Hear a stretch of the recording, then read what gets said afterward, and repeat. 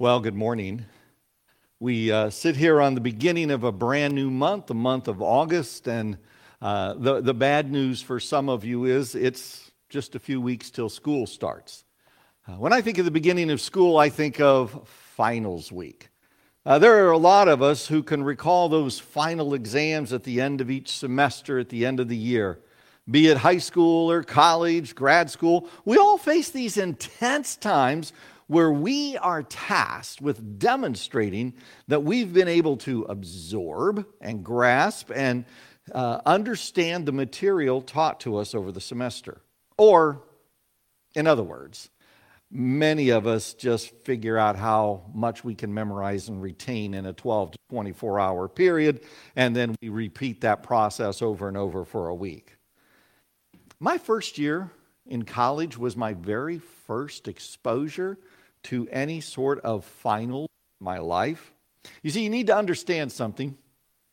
The high school I attended was a very, very different high school. It was experimental in a lot of ways. In fact, it was so experimental, they've torn it down and built a new high school on that site. And I only went to high school back in the 70s.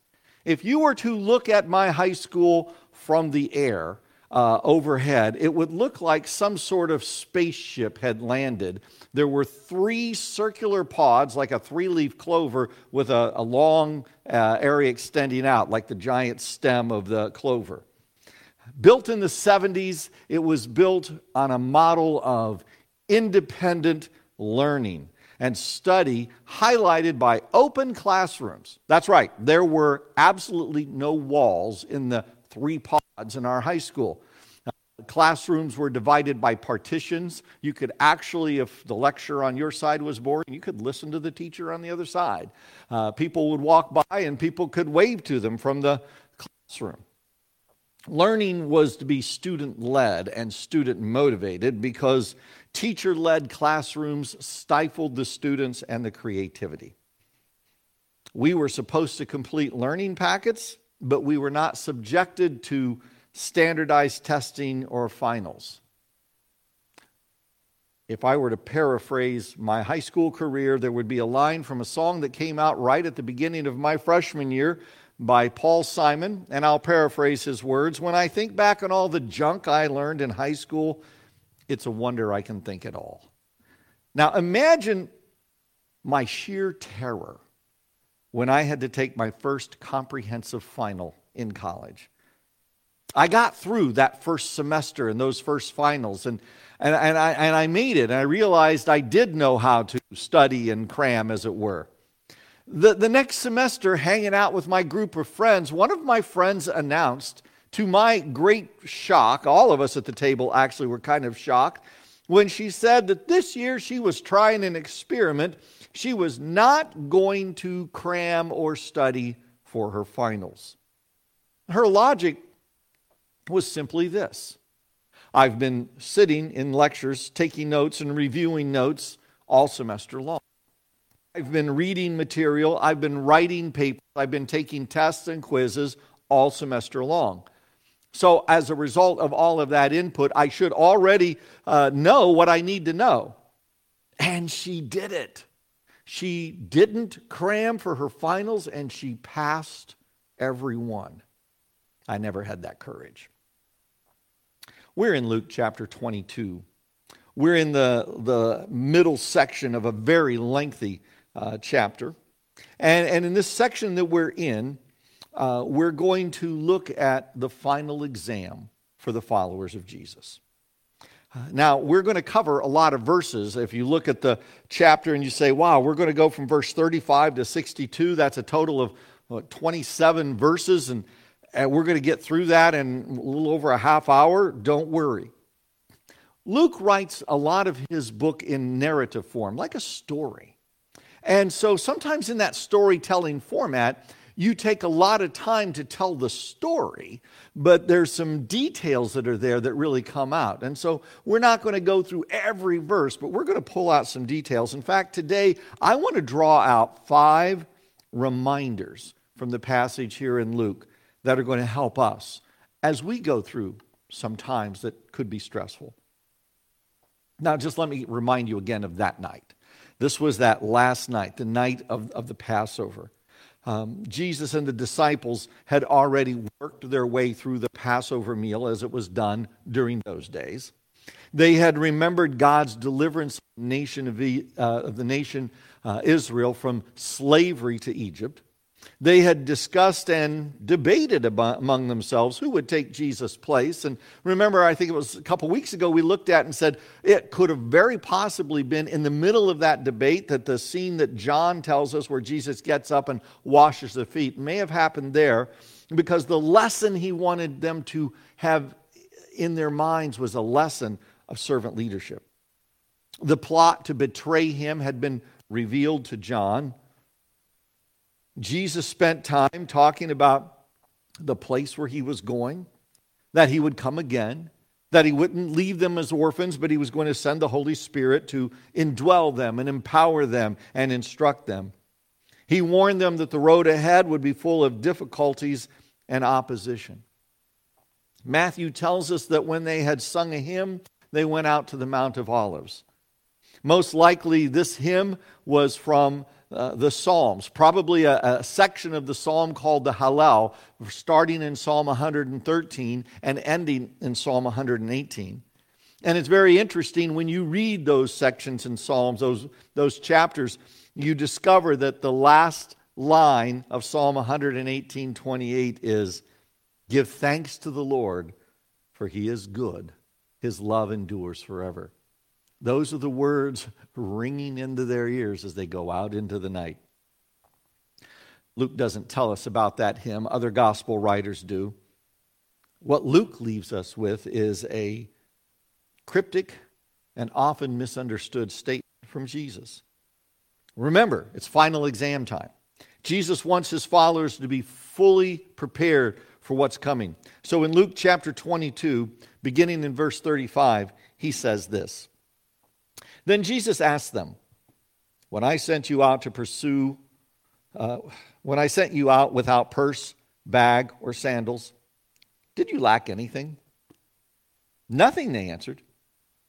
He said to them, but now if you have a purse, take it, and also a bag. And if you don't have a sword, sell your cloak and buy one. It's written, he was numbered with the transgressors. And I tell you that this must be fulfilled in me. Yes, what is written about me is reaching its fulfillment. The disciples said, see, Lord, here are 2 swords. That's enough, he replied. God's plan, Jesus begins by recalling a time that was a highlight in the 3 years that they had spent with him. A highlight because at the peak of his ministry, at the peak of his popularity, he sent them out. And he reminds them, I sent you out. I sent you out without a purse, without bags, without sandals. I sent you out just empty-handed. Did you lack anything? They said, no, we had everything we needed. And he reminds them of that because he wants them to recall how all their needs were met.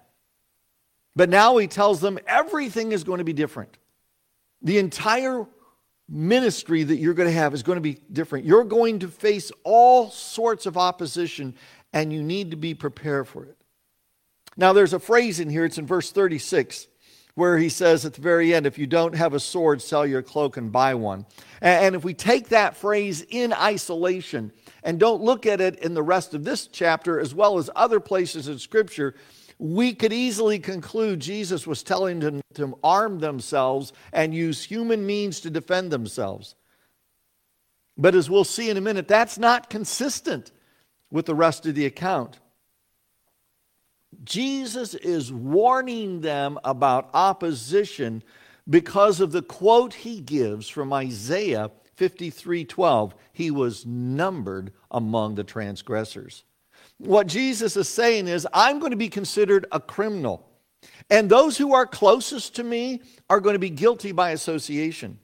The good news is, though, this is all happening to fulfill God's plan. You see, God's plan from the earliest passages of the Bible, from Genesis chapter 3 and verse 15, God's plan was to redeem humanity from the grip of sin and evil brought about by our enemy, the devil. In fact, we'll see in a couple of weeks that Jesus showed two of his followers how from Moses and the prophets, all the scriptures pointed to him. But he wants them to know you're in for a challenge. When I look at these verses and I look at them in the full context, I can see what he's saying. Earlier on, he had talked to them about serving one another. Earlier on, just a few verses later than that, he talked about a warning. You're going to be sifted as wheat. Satan has asked to sift you as wheat, but I have prayed for you. I've prayed that your faith may not fail. And it all begins to come together. The followers of Jesus are not going to have available to them the conventional means of moving forward because they are not going into any conventional conflict. They need to move forward with a community. They need to move forward with an awareness of the greater mission of God. That is why Jesus is a little miffed when they're excited that they have two swords. That's enough. Is not as saying is that's sufficient. You'll do great with those. These guys were not like ninja disciples. They stood no chance against the mob that was coming. He stops the conversation because to carry it on will further miss the point. They will have to learn the hard way. They will discover in a few hours that Jesus is not telling them to arm up physically. He was telling them to get ready spiritually. Now here's the first point that we want to draw out, and it's simply this. Anyone who follows Jesus is engaged in spiritual conflict. Now, last week when Justin preached, he said it quite well. He said our enemy hates those of us who follow Jesus. The conflict we face will be different for each of us, but the goal of the enemy is the same, to get our faith to fail. Sometimes that conflict is real and it's raw and it's in our face. Sometimes that conflict is subtle and hardly noticeable, but it doesn't go away. No one who has put their faith in Jesus Christ is immune from spiritual conflict. Now, let me give you an illustration. This is not to garner sympathy. It's just a fact of life. I face conflict every single Sunday that I step up to preach. It comes in a variety of forms. It may be lots of distraction prior to preaching. Sound system's not working, or something's not plugged in right, or something, we have a drip somewhere in the building. You could go on and on. There's distractions. It may be a mental conflict. It may be that I just feel foggy. I don't think I can concentrate. Maybe sometimes I feel like I'm not making sense. I've actually asked Charlene at times, did I even make any sense this morning? And yet, I have to depend on the Holy Spirit. There are things to overcome, and I can't always overcome them on my own. I have to depend on the Holy Spirit weekly. And by God's grace, He works in me and through me despite the conflicts. And we all have conflicts. We all have spiritual struggles. So how do we get through it? How do we engage those conflicts? Well, let's go on to verse 39. I want you to listen to a couple verses, and there's a detail here that if we're not careful, we'll miss. Jesus went out as usual to the Mount of Olives, and his disciples followed him. On reaching the place, he said to them, "Pray that you will not fall into temptation." He withdrew about a stone's throw beyond them, knelt down and prayed, "Father, if you are willing, take this cup from me. Yet not my will, but yours be done." Did you see it? Did you hear it?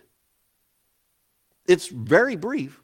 We can sometimes just move over it because we want to get to the red letters. Jesus went out as usual to the Mount of Olives. Apparently, in his research, Dr. Luke discovered that going out to the Mount of Olives in the Garden of Gethsemane was a practice of Jesus while he was in Jerusalem. We know from Mark's gospel in Mark 1:35 that Jesus would often go out early in the morning while it was still dark to solitary places to pray.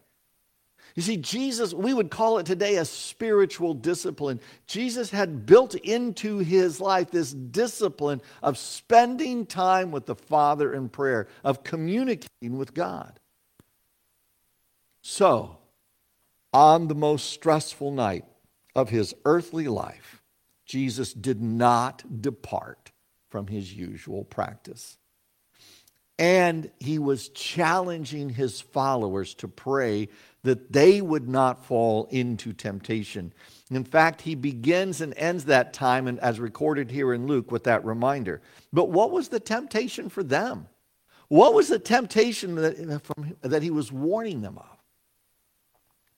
When we look at what's transpired, it's clear that they were facing that biggest test of their commitment to Jesus. Mark would say that what was uttered by the prophet came true, that I will strike the shepherd and the sheep will flee. They were to be joining Jesus in prayer, not napping, but joining him in prayer, asking God the same prayer request that Jesus had prayed of them, that their faith would not fail, that they would stay strong. They were going to be sifted as wheat, as we've seen. They were going to be pushed to the limits. And the best weapon they had, and the best weapon we have against spiritual temptation, against spiritual conflict, is not a sword, but it's prayer. Here's our second reality for today. Prayer.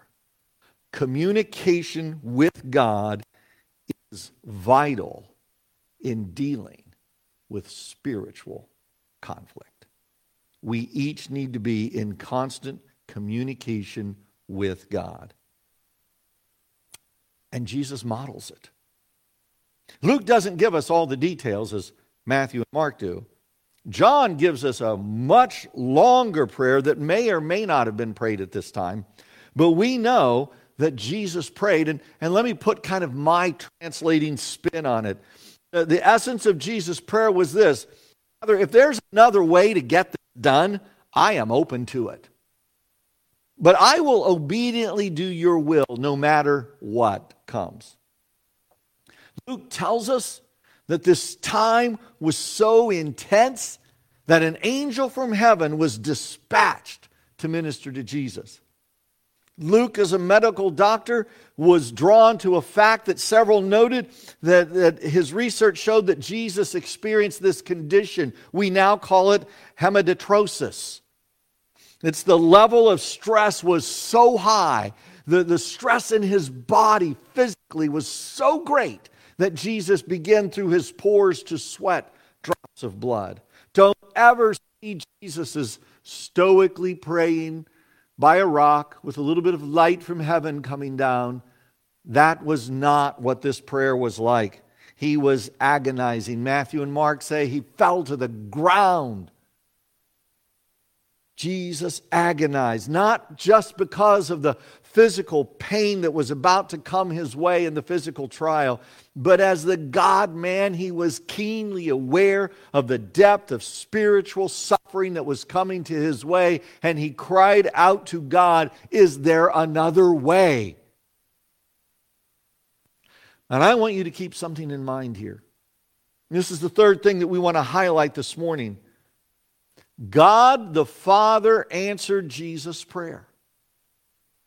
And he answered no. No, there's not another way. No, this cup will not pass from you. No, I'm not willing to take this away. I want you to realize this morning, sometimes God's best answer to our prayer is no. The Father said no, and all humanity was the beneficiary. We already know the story. Jesus went on. He died on the cross for our sins. He rose again the third day. God's no to Jesus was his yes to you. God said no to Jesus so he could say, yes, I love you with an everlasting love. God said no to Jesus so he could say, yes, I am willing to sacrifice my only son for your sin. God said no to Jesus so he could say, yes, your sins are forgiven. God said no to Jesus so he could say, yes, you only have to put your faith in Jesus to gain access to my family. The Father's no to Jesus was his yes to you. I hear people talking all the time about how, I've been blessed in this way and that way. And I'm glad for that. But we need to remember that God's answers aren't always yes. And in fact, if God's answers to your prayer are always yes, then you're either not listening or you've just decided to try to do your best to make life work on your terms, and you're kind of giving God an attaboy and a pat on the back, because God doesn't always say yes. Can you recall a time where God said no to you? In a sense, Charlene and I are here today and have been here for all these years because God said no. He said no several times. I'll share just one with you. By the time I finished seminary, I had 2 master's degrees. Charlene and I had been working with the young people of our church for several years, and in fact, the last 2 years we were running the program. We decided, though, that as we started thinking about what's next, where are we going after seminary, what might God have for us, we realized that there were hundreds and hundreds of positions in the United States for pastors that had lots of people there. I think the statistics at the time were like, for every opening in a church for a pastor, there were upwards to 90 applicants. I can't back that up with other words of what I just heard over the time, but I knew it was a lot. So we thought maybe God is calling us, and we've always had a heart for working in other places. Maybe God's calling us overseas, and it just sensed that's what we ought to be thinking about. So we sent a letter to a well-known mission organization. It was an organization that we knew of because some of our own missionaries in the church we attended and were members of were part of that mission. And we were a little bit specific because we knew we wanted to be involved in an MK school. And we knew the school, and we knew they had needs. I mean, you can get the newsletters from your friends and like, we need help, we need to fill these positions. And also we knew that there were needs. So we wrote a letter. Again, Charlene had a degree in Christian education, 3 years of teaching elementary school. I had an MDiv and an MA in biblical counseling, and had already taught on the college level at the time. We had experience. We felt we were ready. We received the reply from the person we contacted. We had written and said, how do we start the application process? Here's who we are.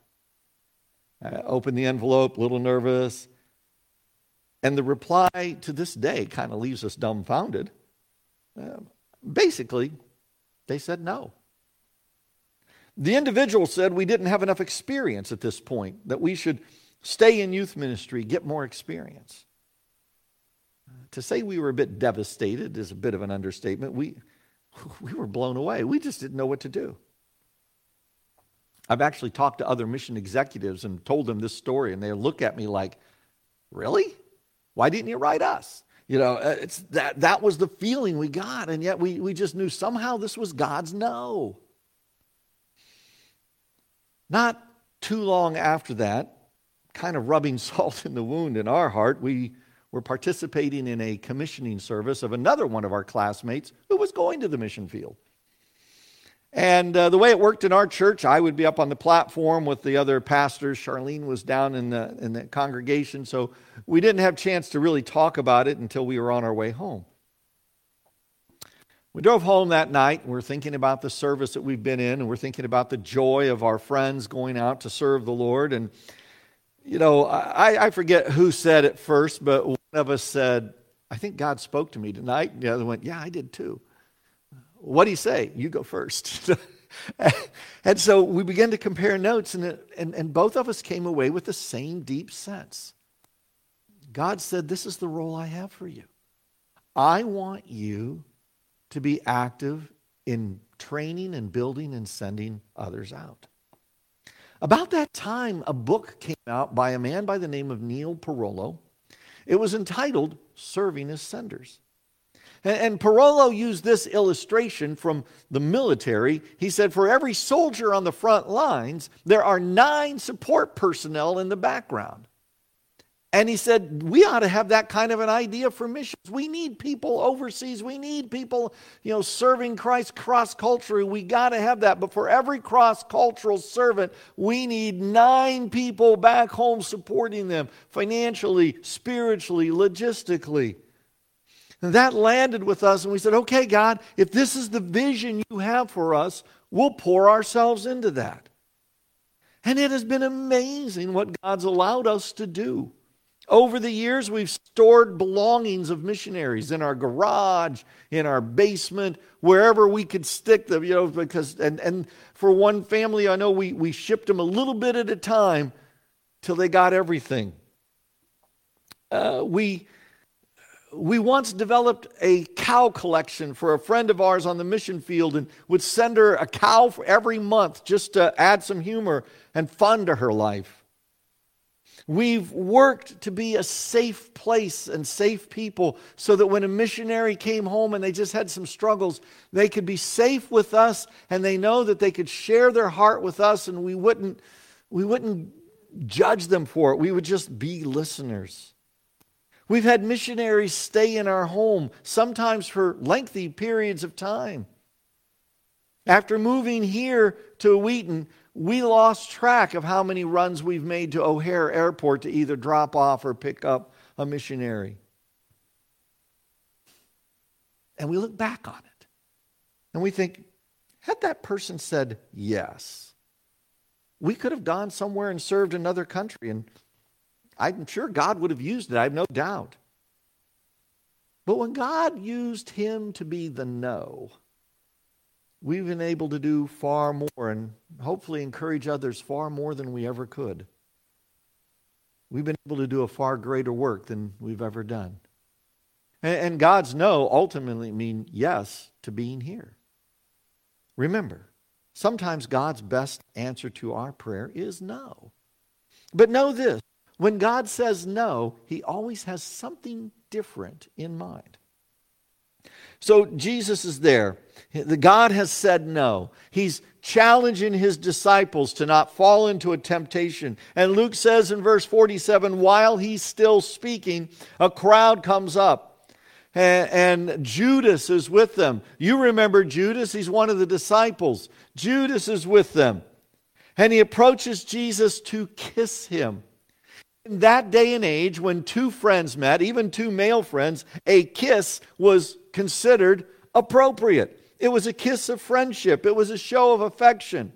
We do the man hug and 3 pats on the back, but they did a hug and a kiss. And we know here and in the other Gospels, Peter saw this as his time to step up.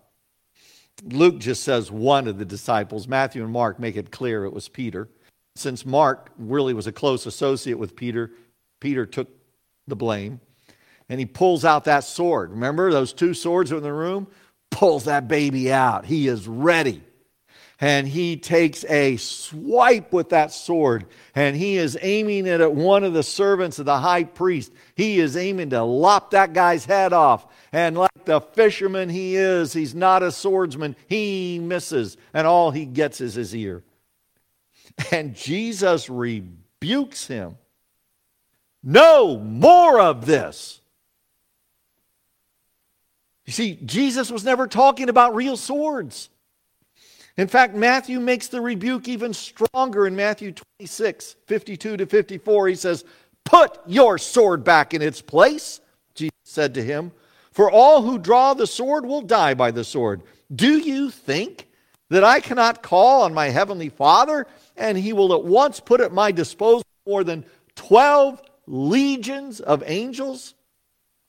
How then would the scriptures be fulfilled that say it must happen this way? And Luke tells us something else. Jesus reached out. And maybe he reached out and picked that ear off the ground. Blew it off, kind of rubbed it around, and he put it back on. And he healed the servant. And John's Gospel tells us that when they came asking for Jesus, and Jesus said, "Who are you seeking?" And they said, "Jesus of Nazareth." And he said, "I am." John says the power of that statement, that I am, the name through which God identified himself to Moses. Tell them, "I am sent me." When Jesus said before Abraham was, "I am," that name of deity, that name of power, of eternity, they fell back. So just imagine watching him heal this man out of compassion in the middle of his arrest, being blown away literally by his statement, "I am." Imagine the level of hatred and viciousness that drove them to still arrest him. Down the road, they're going to trade the life of a murderer for one who healed somebody in the middle of his arrest. Jesus questions them. Am I leading a rebellion that you've come with swords and clubs? Every day I was with you in the temple courts, and you did not lay a hand on me, but this is your hour when darkness reigns. This is your hour when darkness reigns. The word reigns could be translated when darkness has authority, or when darkness has been granted permission. This is your hour. This is your short period of time. This is your time. It would last about 72 hours, maybe a little more, when darkness seemed to have the authority, when darkness seemed to be on the throne. For a few days, darkness is going to be granted permission to be in charge. This is your hour. This is your moment. It won't last forever. It's temporary, but it's here. And this is why you've come. And I look at that and I think of a fourth lesson for me today. Satan's power is bound by God's authority. Oh, yes, you are facing conflicts and struggles. Oh, yes, over the centuries and moving on into the future, people have and will die as martyrs because of Satan's work, because of his influence, because of his power. But never forget, Satan is a defeated enemy. He was defeated at the cross, and his power is limited to the boundaries in which God gives it. It seems that he has authority, but his authority is just for a time. The reign of our enemy began in Genesis 3, and it's been going for centuries, but compared to eternity past, present, and future, it's very short. This does not mean Satan's power is not real. It does not mean we should take it for granted. But it does mean that we can truly take comfort in the words of John in 1 John 4:4. The one who is in you is greater than the one who is in the world. Oh, friends, respect the power of Satan, but don't be afraid of it. When you have put your faith in Jesus Christ, the Holy Spirit indwells you and you are able to withstand the onslaught of Satan. Jesus is seized. That word there just speaks of violence. It's not like, okay, come on, go this way. It's like they grabbed him, they seized him, they're dragging him off. They take him to the high priest's house. Mark says all the disciples ran. Some of them circled back. Peter was one. Kind of circled back, mingled in with the crowd. Gets into the high priest's house. Gets into the courtyard there. In Palestine at night, it may be hot during the day, but the nights get really cold. Somebody starts a fire in the fire pit there in the courtyard. Peter blends in with the crowd watching. Then it happens. Luke says It was a servant girl. She kind of looks at him, sees him sitting there. She looks at him again closely. Can you just imagine kind of getting in his face? Hey, wait a minute. This man was with them. Peter denies it. I don't know what you're talking about. I don't know him. I don't know him. That causes people to start looking. Someone else looks at him and says, hey, wait, you're also one of them. I mean, the guy that lops off the priest's ear in the middle of the garden is not a guy that was blending into the shadows. He was kind of out there. People saw him. Peter gets a little more angry. I am not, Peter replied. But people now have heard him speak. Luke says it's about an hour later. Maybe Peter's kind of having a conversation with somebody on the side, and someone comes up. Matthew and Mark say they heard his accent, and they say, you've got to be one with him because you're a Galilean. You're from the same area. And Peter goes off. Matthew and Mark says he began to call down curses and to swear. And Peter yells at them, I don't know what you're talking about. Peter, in this rage of anger that's fueled by his fear that he's going to be found out, tries to back them off with yelling and cursing. And at that moment, Luke says, the rooster crows. Luke gives us a detail that nobody else does. The Lord turned, verse 61, the Lord turned and looked straight at Peter. The rooster crows. Jesus turns. Peter looks up. They make eye contact. Peter remembers that Jesus had said, before the rooster crows today, you'll disown me 3 times. I've thought a lot about that look. What was the look? See, in my heart, I don't think it was a look of anger. I don't think it was see, told you so. I don't think it was that look. In my heart of hearts, I think it was a look that was mixed with compassion and concern, a look of pain. Peter in that moment had failed just as Jesus told him he would fail, and his failure had been brought to light. And Jesus is hurting for his friend and loving his friend and knowing he's going to be dying for his friend. And Peter is crushed, and he goes out and he weeps bitterly.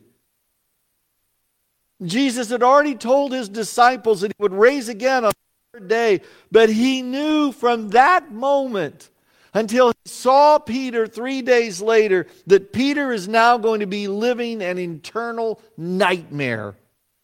And Jesus is hurting for him because Peter is broken more than he's ever felt broken. Now, there's one sense in which I'm kind of speculating about the look, and yet there's another sense which I think I have some foundation. Remember, Jesus had told Peter in that same moment, I have prayed for you that your faith will not fail. In his great prayer in John 17, in verse 15, Jesus prays to the Father specifically about the disciples, that you will protect them from the evil one. And Jesus knows that the evil one's hour is now, that he's reigning for a short time, and he's concerned for Peter. See, the evil one would tell Peter that he was a failure. The evil one would tell Peter that he would never amount to anything. The evil one would tell Peter that he should have stayed on that fishing boat, that the last 3 years have been a waste. And Jesus knew that. He's concerned for Peter. But we serve a God of compassion. We serve a God who takes no delight in our failures. In fact, this is a God who writes through the prophet Ezekiel in chapter 33:11, as surely as I live, declares the sovereign Lord, I take no pleasure in the death of the wicked, but rather that they would turn from their ways and live. If God does not delight in the death of the wicked, but desires that they repent, that they turn around, then he does not take delight in our failure. And Jesus did not take delight in the failure of Peter. Jesus wants us to succeed spiritually. Here's our final point for today. When we fail, Jesus hurts for us and longs to restore us. That's what forgiveness is all about. Forgiveness doesn't mean you're absolved of the consequences. Our failures do come with consequences that we may have to own up to. But it does mean that God's forgiveness extends to our failures and His forgiveness is complete. I don't know where I first came up with this, but it's something that was impressed upon me, especially as I would go through those struggles as I've told you about. I would get done preaching, I would go walking off, and about here I hear, "You're such an idiot. Why would anybody listen to you? You didn't make any sense today. I don't even know why you do what you do. Nobody cares about what you have to say." And I've realized that's not God. You see, Satan condemns, but God doesn't condemn. There is therefore no condemnation to those who are in Christ Jesus, Romans 5:1 tells us. Satan condemns, God corrects. Jesus was not condemning Peter that night. He did not give him a condemning look. He gave him a compassionate look.